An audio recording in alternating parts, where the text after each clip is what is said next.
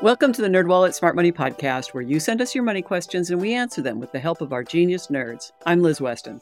And I'm Sean Piles. To send the nerds your money questions, call or text us on the Nerd Hotline at 901-730-6373.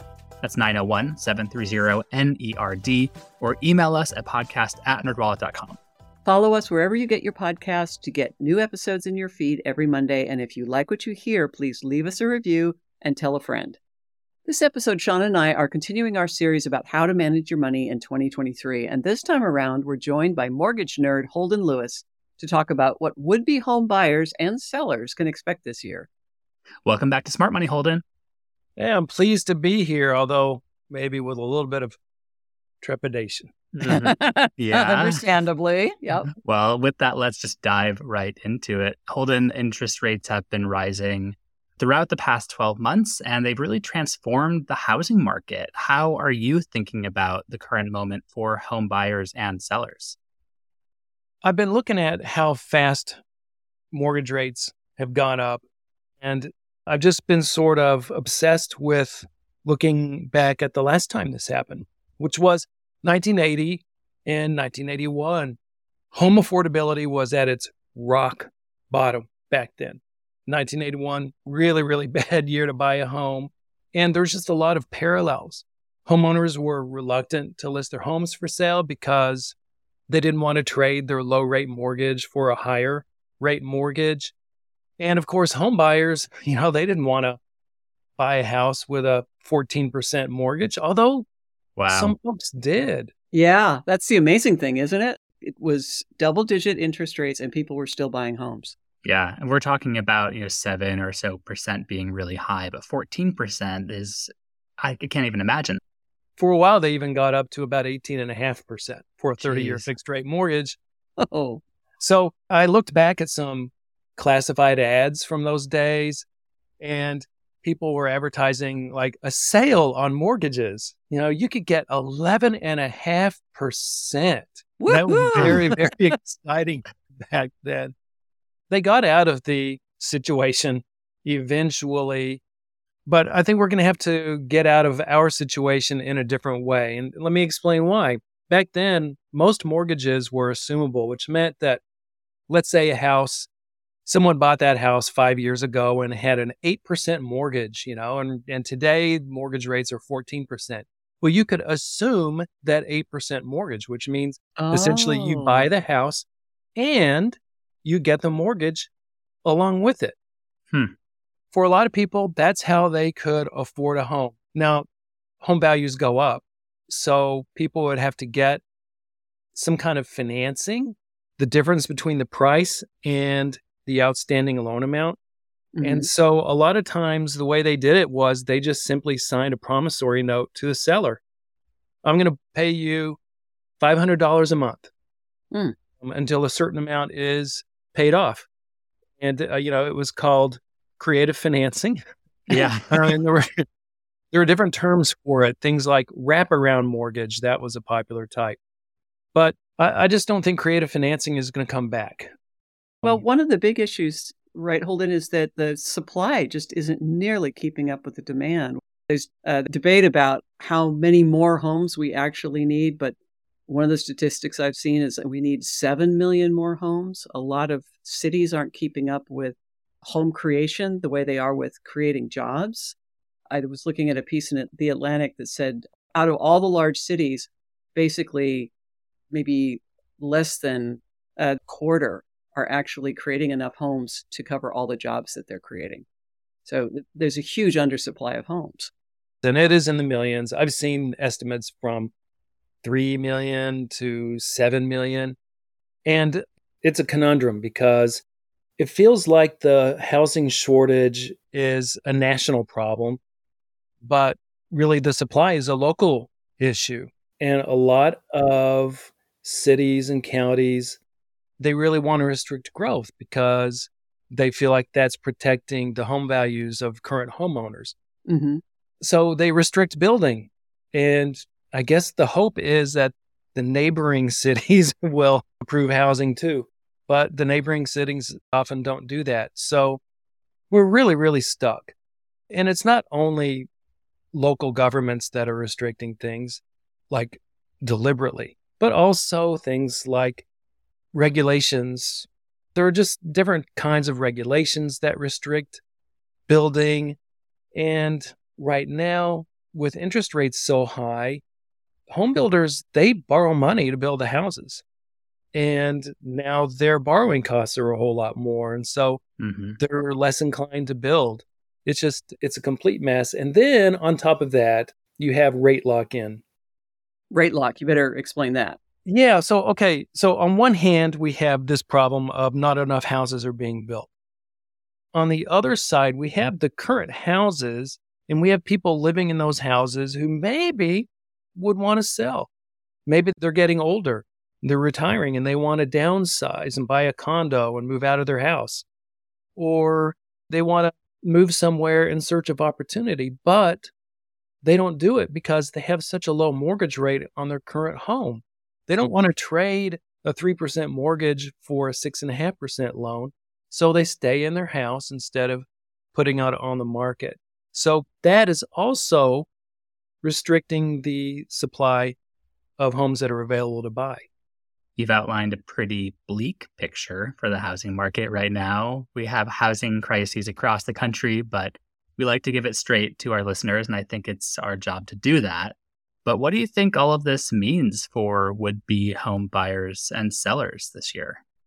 We're going to see fewer people being able to buy just because they can't afford to buy homes at the current high interest rates. We're also going to see houses stay longer on the market, partly because the sellers essentially, they could see how much they could get for their houses, say in February or March of 2022. And a year later, they don't really want to accept less than that. So, there's a saying that house prices are sticky. Home sellers don't want to reduce their prices. And by not reducing their prices, the houses are just going to stay longer on the market. So from that standpoint, you might see buyers have a little bit more choice, because if it's taking longer for houses to sell, then they just kind of pile up and you'll have more houses available to at least look at. Yeah. It seems like a continuation of the trends that we saw in the latter half of 2022. That's right. And home prices started falling in some places around the middle of 2022. And so we're going to see that continuing in 2023, especially on the West Coast. I think that if you're selling, it means that you really, really have to price your house reasonably. And the house has to be in good shape. It has to be in move-in shape. You really have to look at, what is this house going to be worth in a few weeks? If if prices are falling right now, I read this observation on Twitter. Someone said, the seller who cuts first cuts least. And what that means is, if you're the first one to cut the price, you're probably going to be the first to sell it. And you're going to have to cut the price once instead of 2 or 3 times.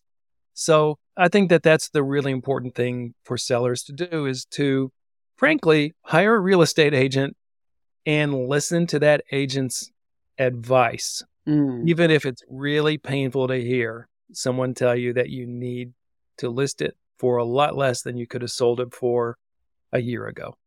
There's a psychological phenomenon of anchoring, that when we hear a certain number, that tends to be what we anchor our expectations. And people, looked at Zillow or looked at some other place that put their house at a certain value. And it doesn't matter how much appreciation they've had up to this point, or the fact that they could sell it at a much lower price and still make a huge profit. It's like, I want that top price. You just have to understand you are not going to get it. Yeah, people don't want to look at how much they could have sold it for in 2018, because in 2023, they're going to be able to sell that house for a lot more than they could have in 2018 or 2019. Yeah. Because prices went up so fast in 2020 and 2021, but they're going to be looking at what they could have sold it for in the middle of 2022. Right. Well, if home sellers are feeling kind of anchored, I can imagine home buyers might be feeling a little unmoored, if you will, because they want to buy a house and they see a certain price and they're thinking, okay, is it going to be less expensive next month? what would that mean for their mortgage over the next 30 years or so? How do you think they should think about that? Really, the best way to think about it is, do I like this house? Is this a price that I can live with? Am I going to live in it for more than 5 or 6 or 7 years? Then go ahead and buy it. Maybe if you waited 6 months, you could get that house for less. But you know what? In 6 months, the house is probably going to be sold by someone else. So really, I think the important thing to consider is the time frame. In 2023, don't buy a house for just a couple of years. If you think you're going to live in it for just 2 or 3 years, it's probably not a good idea to buy. And that's good advice in any market, really. I guess so. I mean, I think about the first house I bought. I lived in it for 2 years and then sold it.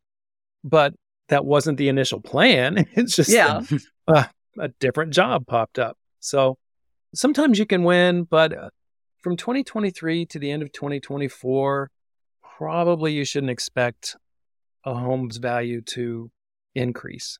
It might, but don't expect it to. Not like we saw over 2020, 2021. That's right. Oh. Yeah. Those are the days, right? Well, I want to turn to interest rates and dig into that a little more. With interest rates as high as they are, what are your thoughts about buying down a mortgage rate, and how can someone determine if that's a good idea for them? All right. There's 2 ways to buy down the mortgage rate. And one, you, the buyer, you buy down the mortgage rate by paying discount points. Let's say you borrow $200,000 and you pay 1 point. That's 1% of the loan amount. So you borrow $200,000, you pay $2,000, and you'll get a discount of roughly 1/4 percentage point off the interest rate. That kind of thing, it usually takes 6 or 7 years for you to recoup that money. And this is just really not the market to do that. The other kind of buying down the mortgage rate is something that the seller does as a concession. And it's called a rate buy down. So you say to the seller, tell you what, I'll buy the house if you buy down my rate for the first 2 years. So right now, the interest rate is 6.5%.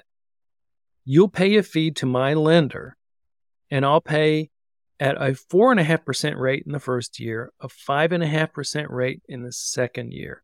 And then after that, I'll pay my regular payments at an interest rate of 6.5%. Now, essentially, what you're asking the seller to do is pay part of your monthly mortgage payment for the first 2 years.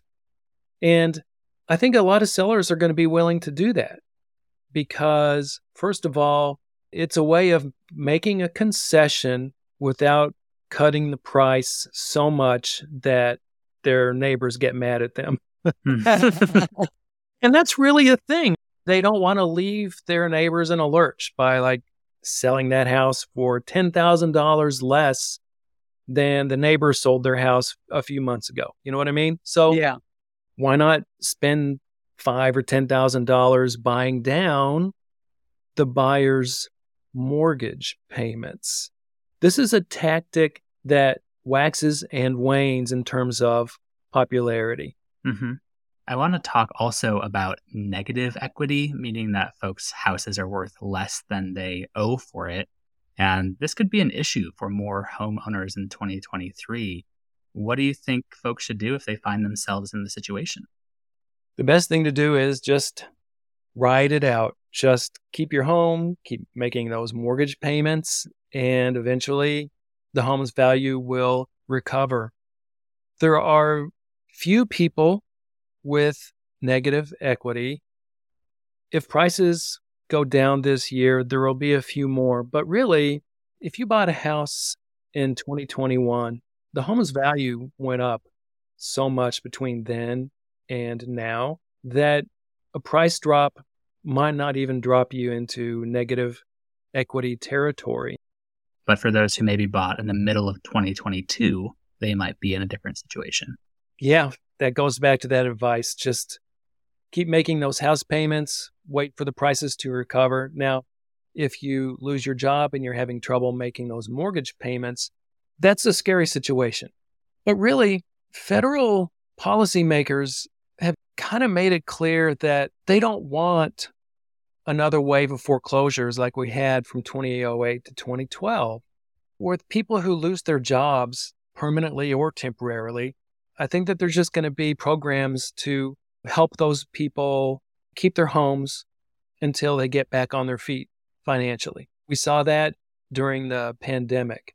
And if we have another recession and a lot of layoffs, I think that we'll see policies to keep people in their houses. So in the past, we've talked about how the best time to buy doesn't necessarily have to do with what the market's doing, what interest rates are doing. The best time to buy a house is when you're ready, both financially and mentally or emotionally, to be a homeowner. So even if somebody is ready right now, do you think that advice still holds true? Or would people be better off waiting? Generally speaking, I think that advice holds true, especially if you plan to live in that house for at least 5 or 6 years. I mean, I look back at 1981. Home sales did not stop. People bought houses and they turned out okay in the long run. And, here's something that just really shocked me. Even when mortgage rates were higher than 15% and the unemployment rate was higher than 10% back in 81, 82, home prices never fell, at least nationwide, looking at the whole calendar year, which is just really, when you look back at that, that's just truly amazing.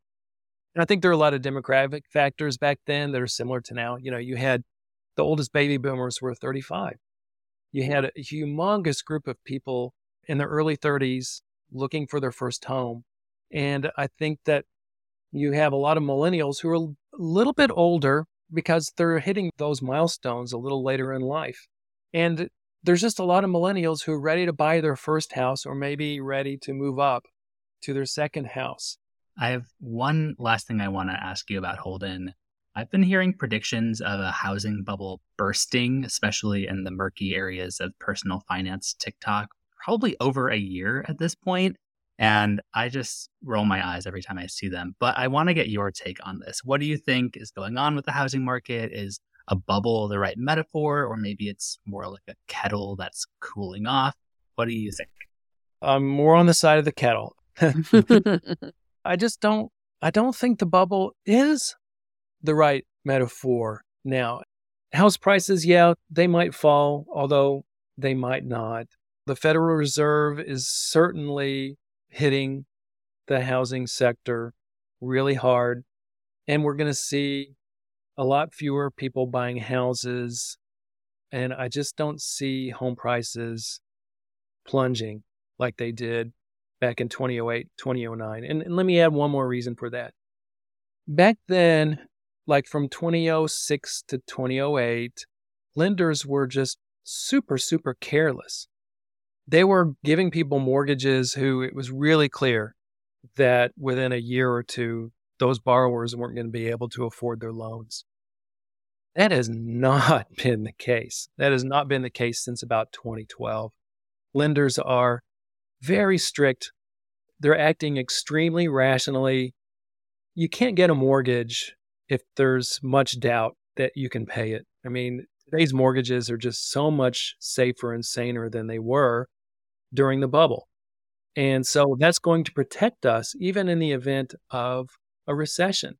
You're just not going to have a whole lot of foreclosures caused by people not being able to afford their homes. And so without a surge of foreclosures, you're not going to have a humongous decline in home values, and therefore you're not going to have a bubble pop. Okay. Well, I have to admit I lied, Holden. I do have one other last question for you.